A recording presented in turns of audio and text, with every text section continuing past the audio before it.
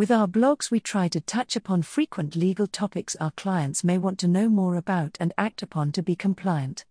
Remember, prevention is better than cure. Today's topic is agency workers. Who is an agency worker? You're an agency worker if you have a contract with an agency but you work temporarily for a hirer, or if you look for work through entertainment and modeling agencies. You're not an agency worker if you use an agency to find permanent or fixed-term employment. What is an agency? Agencies can include recruitment agencies, for example temp agencies. Fees. Recruitment agencies cannot charge you a fee for finding or trying to find you work, but can for certain services, e.g. CV writing, training or transport. You have the right to cancel these as long as you give notice within the prescribed period, 10 working days written notice to the agency to cancel living accommodation and 5 working days notice for all other services, such as training courses. Before you're offered a job. Before looking for work for you, your agency must give you information about the work they're trying to find you. A key information document, which is a short explanation of how you'll be paid, who will pay you, pay rate, fees, benefits, and what deductions will be applied. Your agency does not have to give you a key information document if you've already agreed terms of engagement with them before the 6th of April 2020.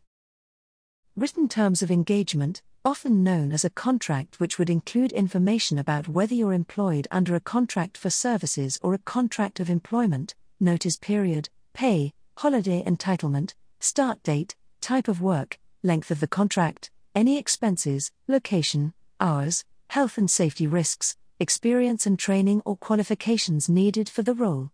An agency cannot change your terms and conditions without telling you. If you agree to changes, you must be given a new document with the full details of the changes and the date they changed. An agency cannot give information about you to any third parties, including current employers or hirers, without your permission. Equal treatment. From the day you start work, you have a worker's employment rights.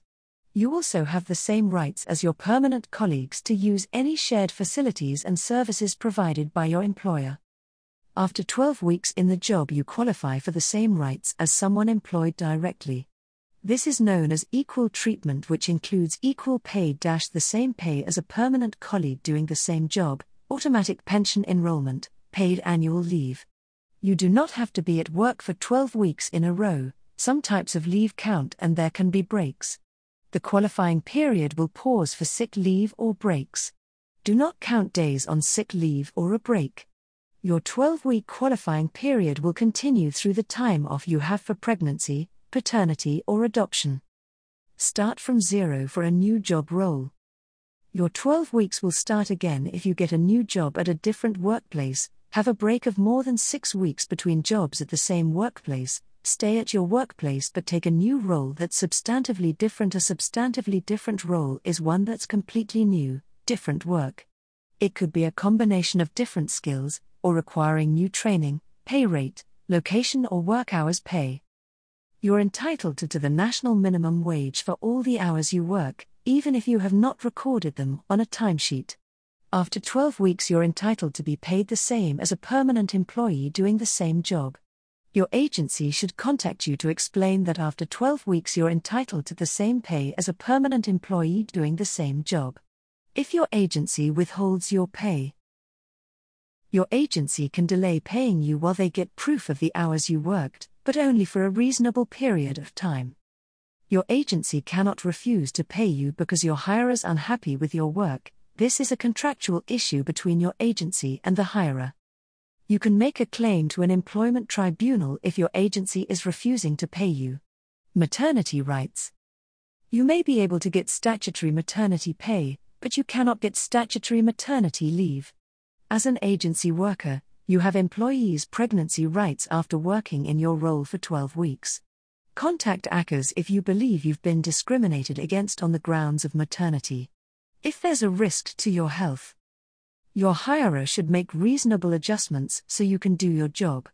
If this isn't possible, your agency must find you alternative work or pay you at the same rate for the expected length of your contract. Antenatal care. after 12 weeks in the job you can get paid time off to go to antenatal care if you cannot arrange it outside working hours. Antenatal care includes antenatal classes, appointments and parenting classes if they've been recommended by a doctor or midwife. You must also be paid for the travel time if it's during working hours. Entertainment and modeling agencies. Entertainment and modeling agencies can charge you a fee or percentage for finding you work or to publish your details online or in a publication. They must tell you in writing if a fee is involved. The agency must show you what it plans to publish about you before it's published. You then have up to 7 days after the cooling off period to say if you do not want the information to be published. If you're happy, you must pay after the 7 days. If the agency charged you but did not publish your name, you have the right to a refund for up to 60 days. Contact ACCAS if you believe you've been charged unfairly. For expert assistance regarding employment law, agency workers' rights or drafting entertainment agency contracts, contact help@bizlawuk.co.uk or WhatsApp us on 07583452230 and we can connect you to the right professional. Visit www.bizlawuk.co.uk to find out more about how we can help you with our other services. If you find this information useful, please follow our social media platforms, like and share. Brought to you by Audio Harvest.